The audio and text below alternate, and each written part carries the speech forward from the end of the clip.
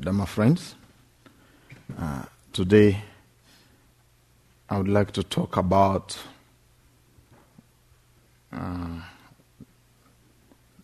topic about be happy.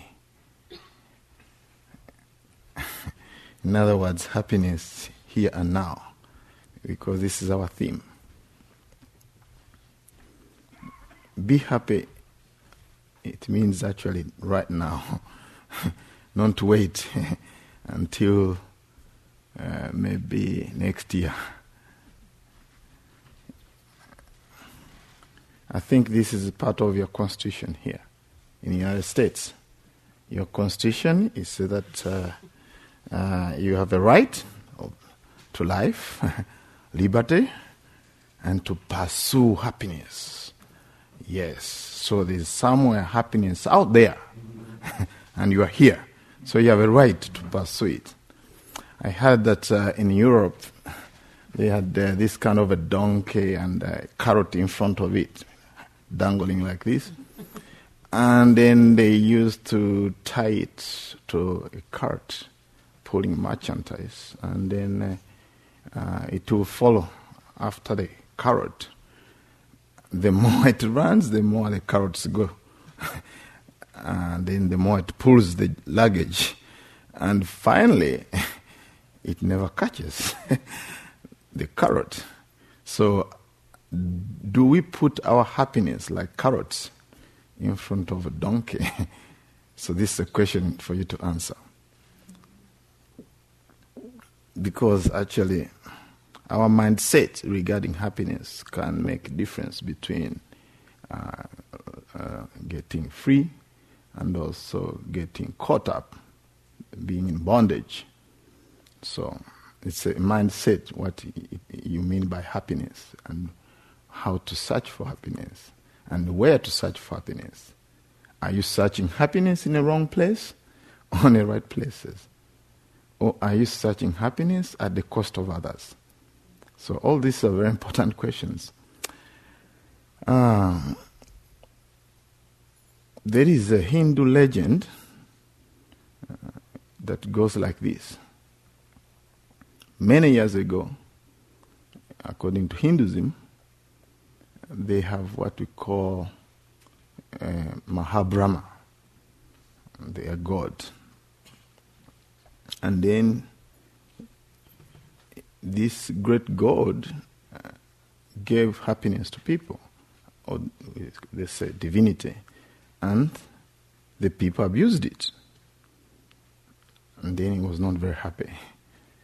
And they decided to consult other gods, small gods, and say, where can we actually withdraw this divinity or happiness from people? They have misused it. So, suggestion came up.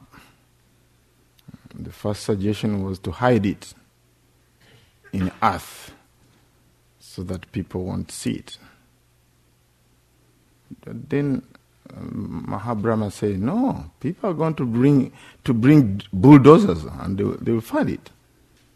And then they tried another way. Say, let us hide it in a mountain.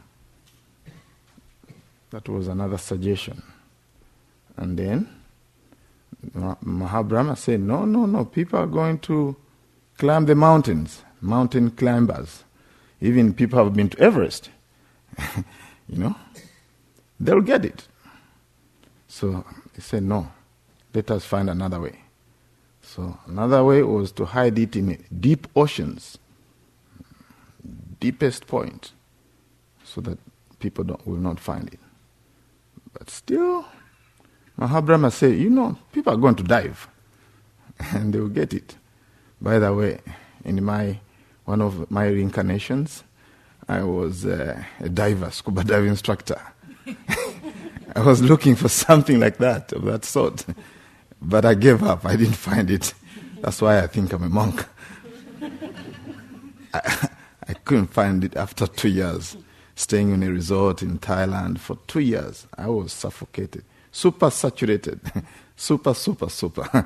And then I gave up that job.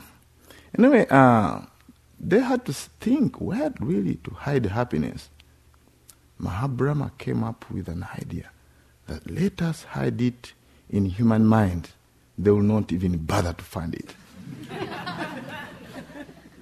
As the legend goes, up to now people are trying to find happiness. They cannot find it. They do all sorts of things. They go for vacations. By the way, I'm not anti-vacations. I have my vacation. Usually I go for a meditation at Forest Refuge. That's my holiday. In case you're wondering what monks do for holiday. So, we do lots of things. We sing, we dance. By the way, I'm not against those things, but anyway, are we searching happiness from outside or from within? That's another question for you to answer. So, it's very interesting that the Buddha discovered where they have hidden it. The first person to discover it in the mind was the Buddha. He came at the scene.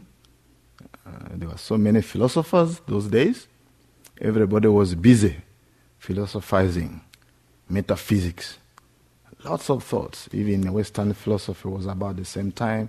In China, people were bubbling with a lot of philosophies. The Buddha came around that time, 6th century. And then he said, you know what? It's all in the mind. And then, in Dhammapada, he said that all actions are led by the mind. Mind's their chief, mind's their maker. Act or speak with the impure state of mind, and suffering will follow you as I don't know if you know this image about the cart pulling the ox pulling the cart, right? So it's, I don't know, I haven't seen it in the USA, but maybe in Asia you see it a lot. So he said that suffering will follow you as the wheel follows the hoof of the ox that pulls the cart. So here's a distance there. There's a distance there between the wheel and the hoof of the ox. So most people do something and think that, they will get away with it. Maybe hire a good lawyer, or just drown yourself in a lot of pleasures and forget about suffering. But sooner or later, suffering will catch you, right? Will catch you through remorse, regret, and all this fear also to be caught. So whether you go to let's say to Iceland after doing something unskillful, still you are with your mind, isn't it? The second one, the second Dhammapada phrase, it says that all actions are led by the mind. Mind is their maker. Act or speak with a pure state of mind. That means a general state, having kindness, compassion, and wisdom.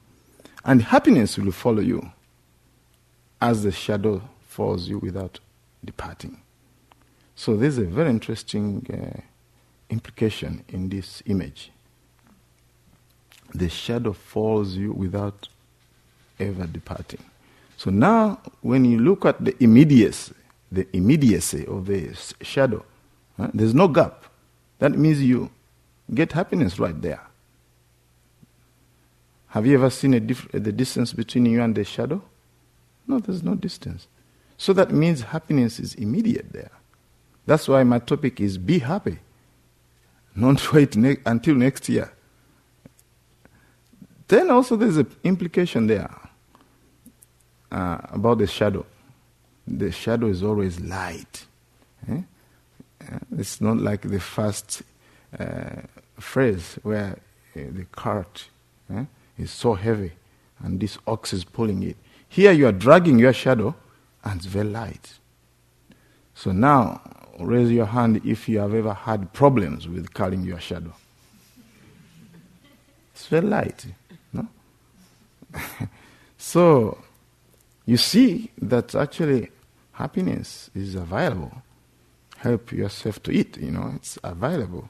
It's maybe the way we pursue it that really makes it difficult for us to access it. And also I think what I found out after traveling a little bit, I go to Uganda, there's good weather, but people complain a lot. I say, go to Vermont, where it's cold. I think I should, if I had enough money, I would really take people who complain somewhere. And it's okay, stay there for a month and then come back. Even in USA, people complain. And I'm telling you, you guys, you are very lucky. In USA, it's amazing. But still, there's always something to complain about. Yes, every part of the world I've seen, there's something to complain about. One time I went to Bolivia. I spent 1 year in South America, and I went to Brazil, Bolivia, and Chile. I visited a mine, a silver mine in Potosi. And then you had to go like this and enter. And then the workers are very unhappy. They have to take a coca all the time. It's so miserable, dark and all this. That time I said, okay, I'm very lucky. I'm very lucky. Really, I'm not working in these mines. Really. So, if you feel there's a lot of suffering in the world and all that, you might want to consider other people who are even suffering more than you. Yes, it's good to really kind of discern so that at least you start focusing on your mind, inclining your mind towards happiness. Because most of us, we are always complaining of what we don't have. And we spend most of the time complaining about problem. I'm not saying there's no problem in the world, but we actually even forget the happiness that's available. Maybe good health. And in fact, the Buddha spelled out a few kinds of happiness. There are 4 kinds of happiness. Happiness of ownership, economic security. Right? So that's one kind of happiness. Happiness of wise use of what you have earned skillfully.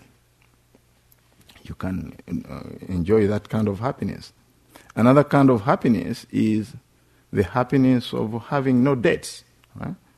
You look around and you reflect, nobody's going to knock on my door asking me money. So that's another kind of happiness. You can rest in that awareness that you have no debts, you're debtless. And then the 4th kind of happiness is the happiness of blamelessness. You look at your sila, your ethical conduct, you haven't done anything wrong. You haven't stolen anybody, you haven't committed sexual misconduct and all this kind of thing. You haven't killed. So you can actually use those reflections to be happy. So this is very interesting, actually, that we can enjoy our happiness. However, most of us, I think we have set up our life always to seek happiness from outside, which is okay, actually. There's no problem. Also, I have to go and get some meals. Some of you have given me some food. Yes, there's no doubt about it. I go with my arms bow, smaller than this. This is too big. I wonder when somebody would carry this one. If the arms bow. Actually, some traveling monks have a big one. Yes, not this big, but... Actually, the idea that whatever belongs to us should fit there. So next time when you see me going for arms round for my food, you know that all the possessions of a monk should fit in that thing. So it's multi-purpose. Our clothes and a few things we own should fit there and we move. So anyway, still, though we have a few things, we are happy, actually. We are happy. But most of us, we have kind of invested a lot of our energy into actually external things. And we actually bank on external things, relationships, Of course, we understand you get some happiness, and like stock exchange and all these things, and if it crashes, we want also to crash our life. So for me, I think I see those things as a means to the end, not as the end in itself. I think if we use those things, or external things, as the means to the end, then there should be no problem. But if you think that's the end, and you don't practice other ways of getting happy, and you just bank on external conditions, then I think we are not going to be ultimately happy. We will get some excitement and some happiness, but short-lived. We want to really cultivate happiness from within. I think that's the best way to do. Okay, those things the Buddha said, but the Buddha's actually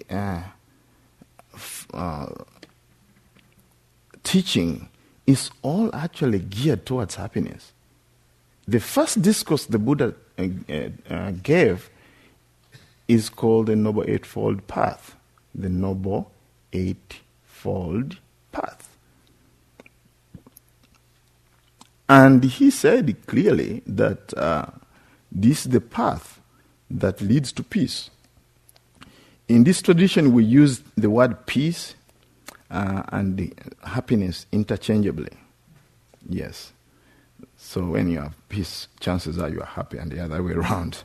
So he said that this is the path that leads to peace, to knowledge, higher knowledge, and enlightenment, and ultimate enlightenment or awakening. That means nibbana, the ultimate peak of happiness. So that's what he said at the very beginning. Then he spelled it out for us. If you want to be happy, that's the path to follow. I think in my talk, I want actually to show you each factor of the Noble Eightfold Path, how it leads to happiness. Because I know most of you have read it. And actually, it's on the entrance there. When you enter the rock, I want to call it the rock. You'll see it wise view. I mean, we take it for granted and we roar it.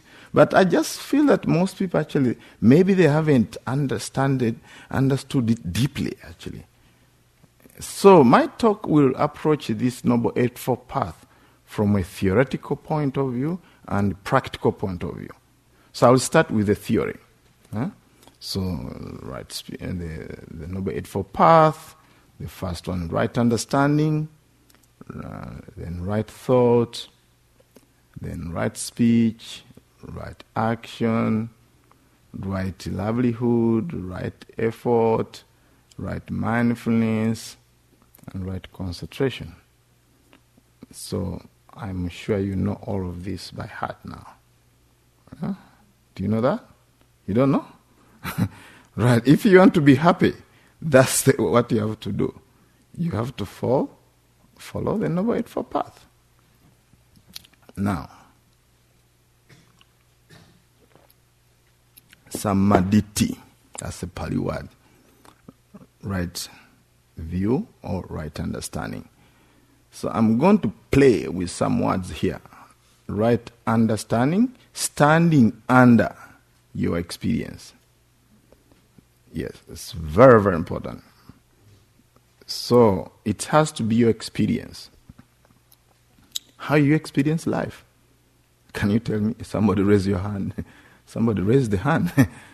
Okay. So, how's it for you? You came here and meditated, and how's it going? Check in. Actually, I'm surprised, actually. Really, the way how you practice. Some of you are beginners. I think that's wonderful. It's not that easy, actually. Even when you're trying to seek for happiness, it's some aches here and all this and that. But do we understand those aches? Or we just want to reach out for ibuprofen? This is our usual way of reacting to pain. Oh yes, at the end of this seat, I'm just going to go there and look for painkiller. Good luck.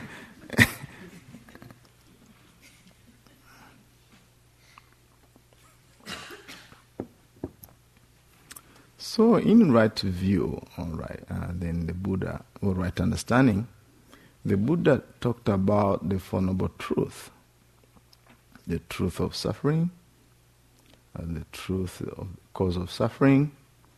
I'm not going to use Pali because I understand there are new people here, and so I'm not going to use Pali. This is a very simple talk, right? So, then the third noble truth, the cessation of suffering, which is called Nibbana. And I think allow me to use a little bit of Pali because the English word doesn't speak to me. The Pali word is Nirodha. Nirodha. Right? I think we have our teacher here who has an organization. The whole organization is called Nirodha Trust. Right? Isn't it? Yes. The Pali word is so beautiful. Rodha means prison. Ni means not. So no prison. That's the noble truth. The third noble truth. If you want to get out of the prison, you have to practice that. So remember that Pali word ni rodha. No prison. So that's the cessation of suffering. That means ultimate happiness. Now the fourth noble truth, which is called the noble truth of the path that leads to the cessation of suffering. So actually that's what I'm going to talk about. One by one, showing you where the Buddha mentioned one by one that this path leads to happiness. So now we start with, of course, the noble truth of suffering. When the Buddha spelled out this one, he started with the normal kind of suffering, and all this kind of suffering, birth is suffering, aging, and all these things. I'm not going to go through that because I know already you know that. But I want to tell you what the Buddha said. When somebody is trained and another person is not trained. So if you are trained and you have gone under a kind of a training, and then you actually look at suffering without emotion commotion, actually what will happen is that you gain faith. You gain faith that, there's a way out of this mess, right? It's like when they open the door out of the prison and say, okay, you go home. Then you feel so happy. You feel confidence that actually there's a way how to go, right? So the same thing when you really look at suffering with mindfulness and understanding, we know, there is a way out of it, and you gain confidence. The Buddha mentioned this in one sutta. There's one sutta he mentioned it. It's in Samyutta Nikaya, where he said that when you see suffering, and then you know that there's a way how to go out of this suffering, you gain what we call faith and confidence. And then from faith and confidence, that's kind of an exit. It's like when you're driving and you go out of it, exit. So the Buddha said that once you gain faith and confidence, you gain what we call gladness. In Pali words, it's called pamoja. When you gain gladness, you actually gain what we call piti. That's joy. Then once you have joy, you gain what we call tranquility, passaddhi. And when you have tranquility, you gain what we call sukha, which is happiness. Then when you gain happiness, you gain concentration. Right? This is very important. When you gain happiness, you gain concentration. Most of our meditators here, they think that first they'll gain concentration and be happy. That's not the way how it's given, actually. So that's why whenever I teach people about meditation, I say, okay, breathe in happiness, breathe out happiness. So that they get used to really cultivating happiness, and then concentration is going to be natural. is going to be the outcome of really cultivating happiness. Right? So now when you gain concentration, which is samadhi, then the Buddha said that you see things as they are. Yatabu tanyana dasana. Some translation, people say, you see things as they become. That's okay also. And then when you see things as they really are, not with emotion commotion, you actually go to another mind state, which is called nibbida, which is disenchantment, or disillusioned. Now, a Pali word nibbida is very difficult to understand. Nibindati, that's a verb. Oh, I said I won't say Pali, but sometime I have to really say it, because it seems to be like a negative term, disenchantment. But actually it's not, because you have already gained some kind of concentration, and also you are seeing things as they really are.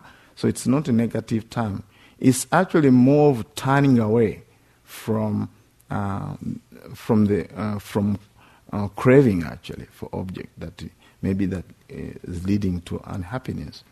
So, and then another mental state that follows that is called viraga. Viraga. Raga is like a glue, super glue. Do you have super glue here? In Uganda we have something that glues tightly like this.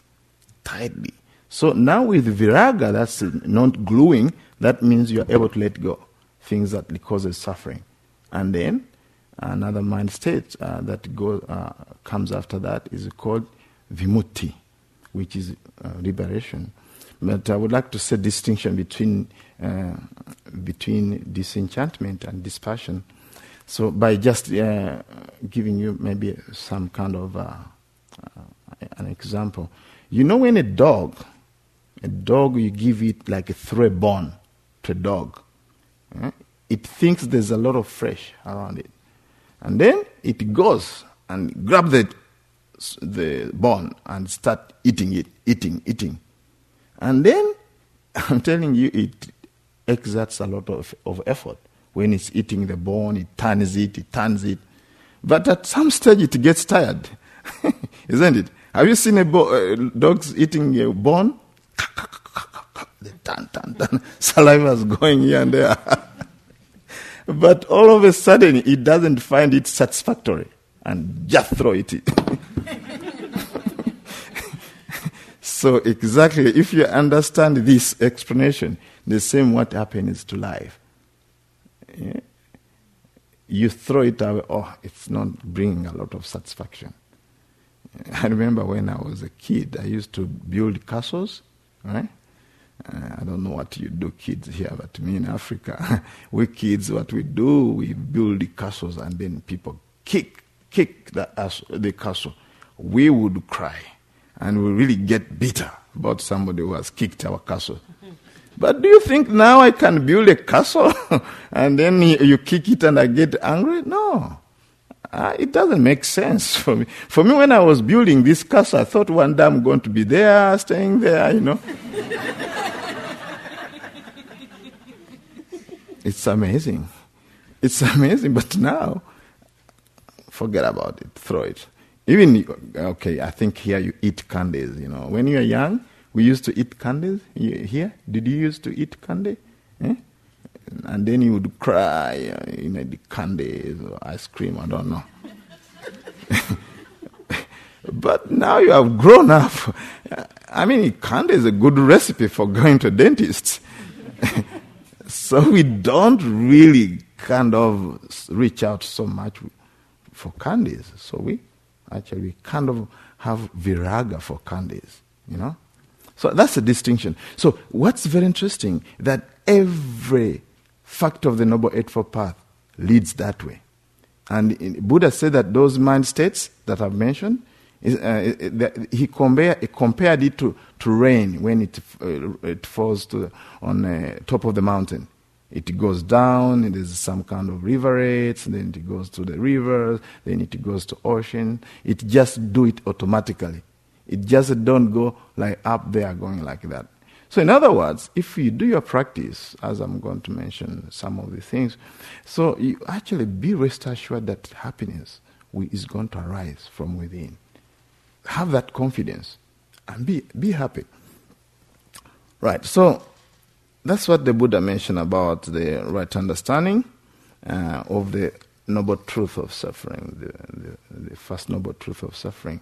So that means when you practice the Noble Eightfold Path, the first factor can lead to happiness. Not only happiness, it can lead also to liberation also, as you have seen all those factors. Now we go to, of course, right understanding of law of karma, right understanding of skillful and what as unskillful, skillful, unskillful states of mind and their roots. So I don't want to burden you with theory, but I just want to take you slowly by slowly to see how each factor actually contributes to happiness. So the next one is called right thoughts, samma sankappa. So there's thoughts of generosity, thoughts of loving kindness, thoughts of compassion. So that's the positive side of it, but they are stated in negative terms. Thoughts of non-greed, thoughts of non-hatred, thoughts of non-cruelty, non-cruelty. So this is a negative side of them, but I would like to focus on the positive side. Like, for instance, generosity. When you practice generosity, how do you feel? The first time, actually, when you give things, you feel like deprived, isn't it? But what's amazing is when you give, you feel so happy. It has a boomerang effect. It comes back, Especially if you know what to do. The Buddha recommended us when we give something, before giving, we reflect. Before giving. During giving, also you make a reflection. And then, after giving, also you recollect. This is very, very important. Because most people say, this is practice of generosity. Right thought. No, let us go to right mindfulness. Right thought, no. It's not so important. It's less. It's not very powerful state, So now, the Buddha also gave some teaching on how you can reflect on your generosity. When you give, you reflect. In fact, when you come to meditate, if you have given me food, when you come here, I advise you not to watch fast your breath. Just reflect, I gave some food to Venerable Buddharakkhita, and he's now healthy, and all that. And then once you reflect on that, now I'm able to let go. I was keeping my chocolate in my room, I gave it to him. Maybe he's enjoying it. You will be amazed how you'll be happy. Before you are struggling with your breath like this. But now you feel happy. I've let go my attachment to that chocolate. And chances are that Bhante Buddharakkhita is enjoying it. I enjoy it. You'll be amazed how your meditation is going to. It's not going to be the same. Actually, this is serious, This is serious stuff. I'm not just... It's mentioned in the scripture that you have to reflect on your generosity. But the problem, people, when they give something, they forget. And when they come to meditate, they just... dependent origination, what? All this complicated teaching. And they leave simple things there. I tell you, when I come to meditate, first thing I think, breathing in happiness. Breathing it out happiness. Like this, very simple teaching. Now, generosity is a very important practice, and so the way you do it also is very important. Because it's a very powerful practice, especially in Asia, actually. It's part of generosity, part of gratitude. It's also contentment. That means you are satisfied, or you accept the contents of your life. So then it's very powerful practice. They make even a ritual, a ceremony out of it. And in fact, in Africa, the way we practice generosity, is like this. When we give something, we give with 2 hands like this. That means you are totally giving. Thus we do that. I lived in Asia for 10 years. Now, it's 10 years I've spent in Asia. It's amazing how similar to African culture of giving. If your hand cannot reach, in Africa we do like this. And then we give with 2 hands. That means total surrender. Not one hand, give, and one hand. May I have it? I think I should have it, actually. Actually, it happens maybe when you have so many clothes in your dress and all that in a closet, and then maybe you check it out and you want to give away maybe, and then you get it out like this. Oh, maybe this one I put it on Christmas. Maybe on Buddhamas, and then you walk down halfway, and it's, oh, no, I'm just going to give part of it. So this kind of giving with one hand, I'm not saying you have to follow this. If that's your culture, it's okay, enjoy it. But I'm telling you, African culture and Asian culture, this is how we give. We don't give with one hand because it means one hand is not, might want it. The worst kind of giving is this. Help yourself.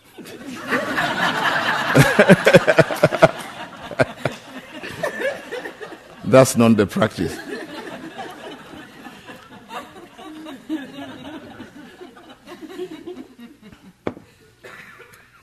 There is yet another kind of giving. Giving only things that we don't want. This giving is the way to happiness. So you have to respect it. You have to respect it, right? You have to give respectfully. And also, don't just abandon things. In fact, most time I give things to people. As a monk, I give things, usually books. Like this book I give. And I get many books, actually. So now, people ask me, when I give them, you mean you don't like it? I said, what do you mean? I'm giving you because I like it.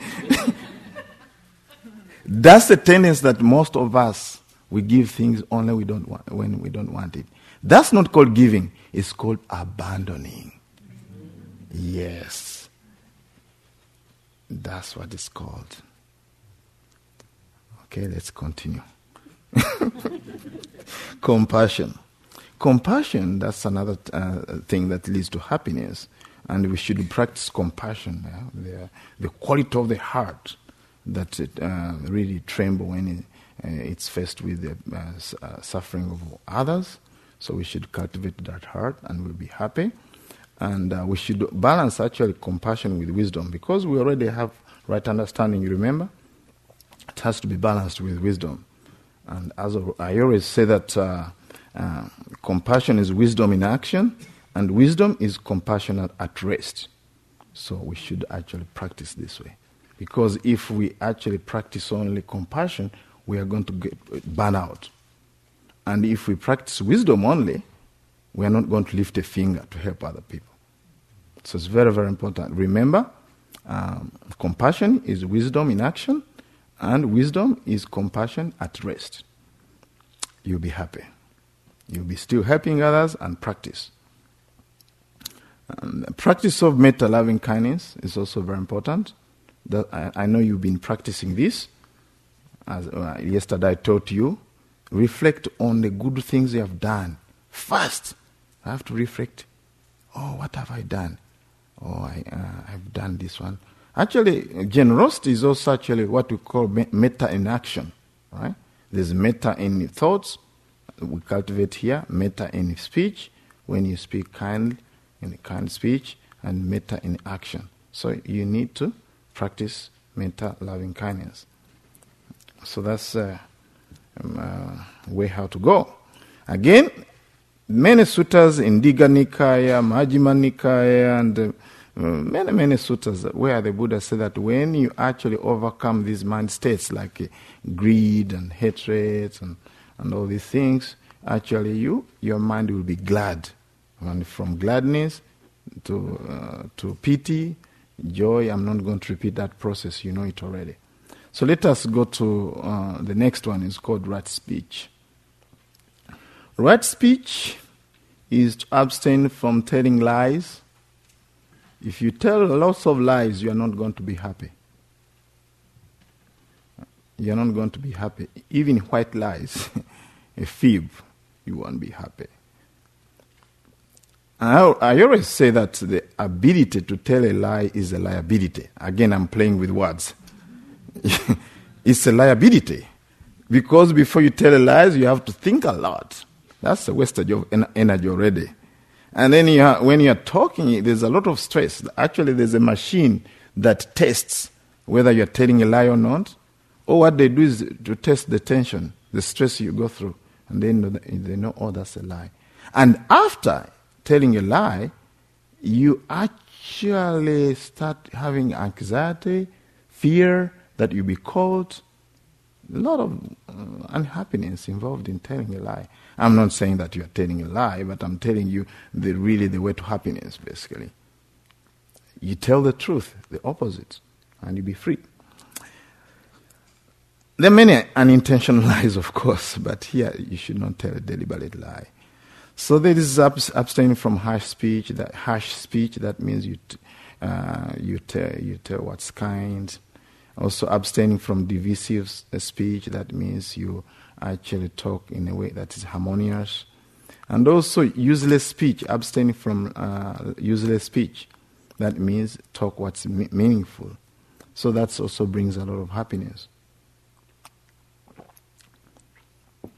The Pali word pisunya wacha, that means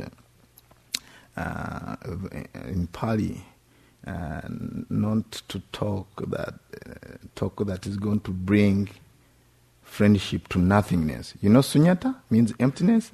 So if you talk that is going to destroy people and separate them, so that's not going to bring happiness, because people are going to hate each other. So divisive speech is not encouraged, but speak what brings people to unity. So again, there's next to that is right action, which means action. You abstain from killing, abstain from stealing, and abstaining from sexual misconduct. So now, this is all interesting, because the Buddha said in one discourse, he said that when you practice sila, ethical conduct, you are going to be free from remorse. Once you have freedom from remorse, then you are going to slide in those mental states I've already told you. Freedom from remorse leads to gladness, leads to pity, joy, and it keeps on going, actually. It's like snowball effect. So we should know that each factor is very important. Of course, when you respect life, you respect other people's property, and you respect relationship in right action, you'll be happy. That's definitely, no doubt about it. Now we go to another interesting mental state in Noble Eightfold Path. So we've finished some of them, but let's go to the next one. It's called right livelihood. That means the way you earn your living should not cause harm to yourself, others, and both. It's very, very important if you want to be happy. Because most of the time people earn their living by harming others, harming the society, harming the environment. So then they create unhappiness. So this is very, very important. Buddha mentioned clearly happiness that is derived from wise expenditure. When you earn your wealth, you make use of it in a very wise way, and that can bring a lot of happiness, provided you earn it in a lawful way. And this is how the Buddha encouraged people who are lay people and all these people who want to be happy. He said that If you want to be happy, don't engage in a livelihood that deals with the selling of weapons, bombs and all that. Known to sell poison, the animals, and this kind of selling human beings, and also liquor, alcohol. So he said that these things lead to unhappiness. So this is very, very important to check the way you lead your life. Then the sixth factor is called right efforts. The effort to prevent unskillful states of mind from arising, and also the effort to overcome them if they have arisen. Then another kind of effort is actually to develop skillful states of mind and maintain them. That's the fourth effort. Again, that also leads to happiness, because once we actually get rid of greed, hatred, and delusion with our mental effort, then we are going to be glad. We are going to go into the same mind states that I've told you.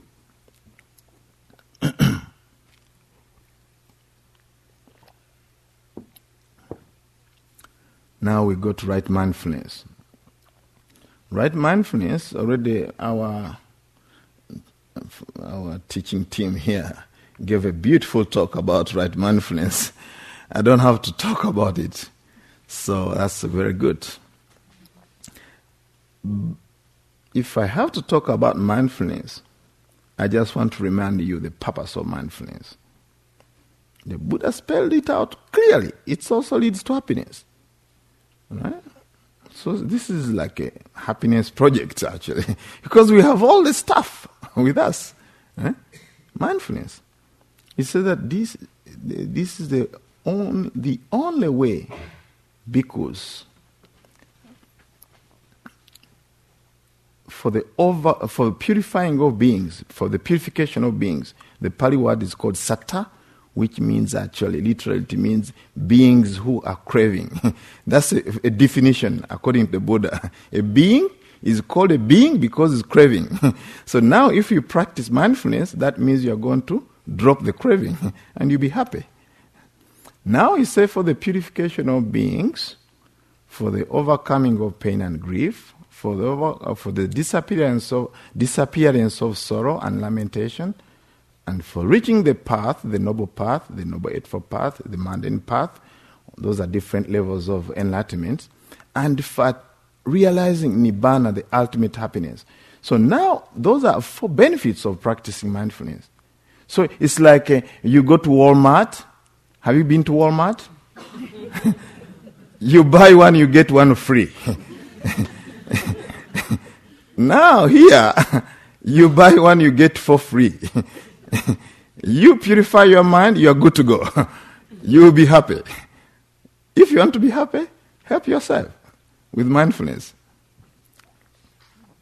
So mindfulness of the body, mindfulness of feelings, mindfulness of mind states, mindfulness of mental objects. In the Dhammapada, actually, the Buddha mentions very clearly, he said that one who sees the 5 aggregates, I think you know them already, form, feelings, perceptions, mental formations, and consciousness. Those are the 5 aggregates. What you call yourself is called 5 aggregates, subject to clinging. So he said that in the Dhammapada, one who sees these 5 aggregates as changing, right? As changing, that means impermanent. One who knows, to one who knows, this is joy and happiness. So in other words, even observing this process is just a verb, not nouns. What we are is just like verbs, actually. The body and feelings, just everything is changing. So he said that when you know that things are changing, you'll be happy and joyful. Can you believe that you can get high on seeing your process? You get high. Do you believe that?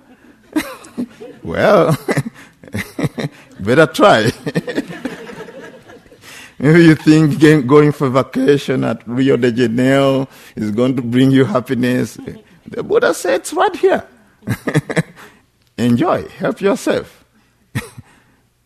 It's amazing. Even actually the fourth foundation about the five hindrances. If you focus on them and then you see the presence of the five hindrances, their absence, and then you start sliding into gladness because you are free from hindrances. Then you'll be happy. No need to buy happiness or spend a lot of money. You just enjoy from here. That's why I say be happy. Okay, that's mindfulness. Let's go to concentration as our last link for happiness. This is very interesting. It's a little bit involved to explain what is right concentration, but I tell you it's the 4 jhanas, which is meditative states, meditative absorptions. That means those are deep states of concentration. There are 4 of them. I'm not going to spell them out, but I'm just going to tell you the happiness you get out of that. The first one, quite secluded from sensual desires and unskillful states of mind. That's how the formula goes. One attain the first jhana. Again, I'm not going to explain it because it's a lot already there. So, but the Buddha said there's happiness of seclusion. It's called, there are many seclusions. There's kaya, viveka, which means physical seclusion, and then there's chitta viveka, which means seclusion of the mind. So when your mind is secluded from sensual desires, pleasures, and other unwholesome skillful states of mind, you become very, very happy. That's the first one. And then the other another jhana is about happiness due to concentration. Again, the third jhana is happiness due to mindfulness and equanimity. Then the fourth jhana is happiness due to purity of equanimity and mindfulness. Just that's what I have to do because it's a topic which takes another 1 hour to talk about jhanas and right concentration. But I wanted to point to you that each factor of the Noble Eightfold Path leads to happiness. So you can enjoy that internal happiness, and once you enjoy that internal happiness, the rest is going to be easy. Sometimes, for me, when I meditate and sometimes I miss a meal because of my traveling, I don't make it a big deal, right? But people can make it a big deal, So, of course, I don't want to miss around 4 meals, right? It might become a big deal because of the rising of sugar and lowering of sugar blood levels. So, friends, this is the Noble Eightfold Path, and now that's the theory. Now let us do it practically. Now, this is a practice. I would like you to take a deep, slow breath. Sit comfortably. Okay. Just by way of experiment, I would like you to put your hand here. I mean your finger here. Put your finger here. And take a deep, slow breath.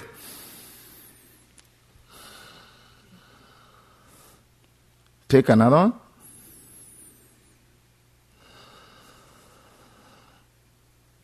Another one.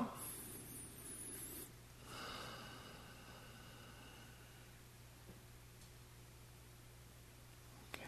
Now, you can see. Now we are in practicals. We are going to do practicals of the Noble Eightfold Path, right? To be happy.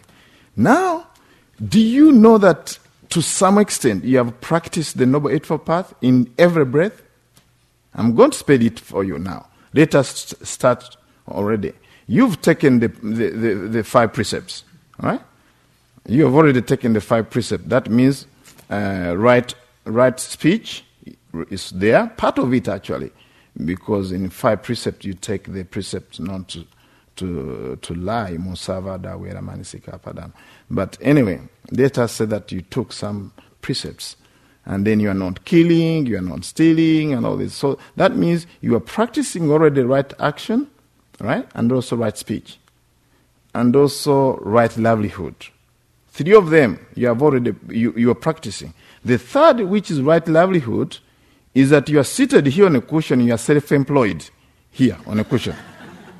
You don't have to worry about anything. You are self-employed. Right? So you have right livelihood, let us say. Now what's remaining is actually right mindfulness, and right understanding, and right effort, and right concentration, right? And right thought. So now, I'm going to tell you that you actually practicing a lot already. Because when I told you to observe the breath, and then you start breathing out, you had to understand, the breath is rising and passing away. Right? Rising and passing away. That's part of right understanding. In other words, what I'm doing is to peel the Noble Eightfold Path from the book. Actually, this book, I wrote it. It's called Drop by Drop. The Buddha's Path to True Happiness. This is it. It's just the drop. Like, you see the drop? And the wheel like this? Yes, you got it. It's now, not in the future when you retire to Florida and then all the children at school got a degree and you buy a yacht and then you start eating 2 meals or 6 meals a day and you be happy. No. Drop by drop. Each drop counts. All right. Now, what I'm saying, I want to peel the Noble Eightfold Path from books and put it under your nose. Because happiness might be this much close and you don't know. That's what I'm doing basically. So now, when you turned your mind towards the breath and not something else like a chocolate. It could be a chocolate now because you didn't turn your mind to chocolate or ice cream. You turned your mind on the breath. Is that it? And you understand it's rising and passing out. And then that's right thought. Because at that time, you had no greed. You didn't hate the breath. You didn't hate me because I've been giving a talk for a long time. Now maybe pain is kicking in. Maybe you turn your mind, not from the... you didn't put it other places. You put it on the breath. Right? That's part of right thought. Not all of it, but part of it. Right? Drop by drop. And then you had to have mindfulness. That means you stay in the present moment. And then you had to have effort to focus. And also you have to you must have concentration, not of course jhana, the way it is spelled out, but at least moment-to-moment concentration. So every time you take a breath, you are cultivating to some extent the Noble Eightfold Path. Every breath, breathing in, breathing out, breathing in happiness, breathing out happiness. That's why in my instruction, I think a few days ago, I told you breathe in happiness and breathe out happiness. Didn't I tell you? That's what you're doing. But most of us, the Dharma is in the book. You scratch your head. Right understanding, right thought. I don't understand it. What? The Buddha was smart. I don't know. Yeah. That's for Buddhists. As Asian mambo jumbo. Right here. Let us sit for a moment or two.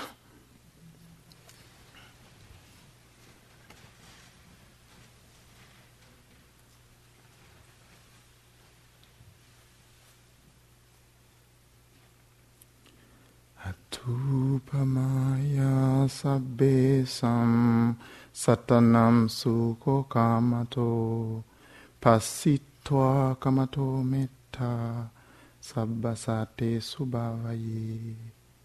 Having seen that all beings, like oneself, have a desire for happiness, one methodically develops loving kindness for all beings. I offer this for your reflection. Thank you very much for listening.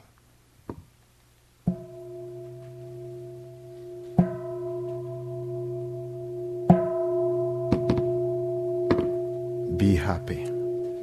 Be the happiness you want. Thank you very much. And take it to the world.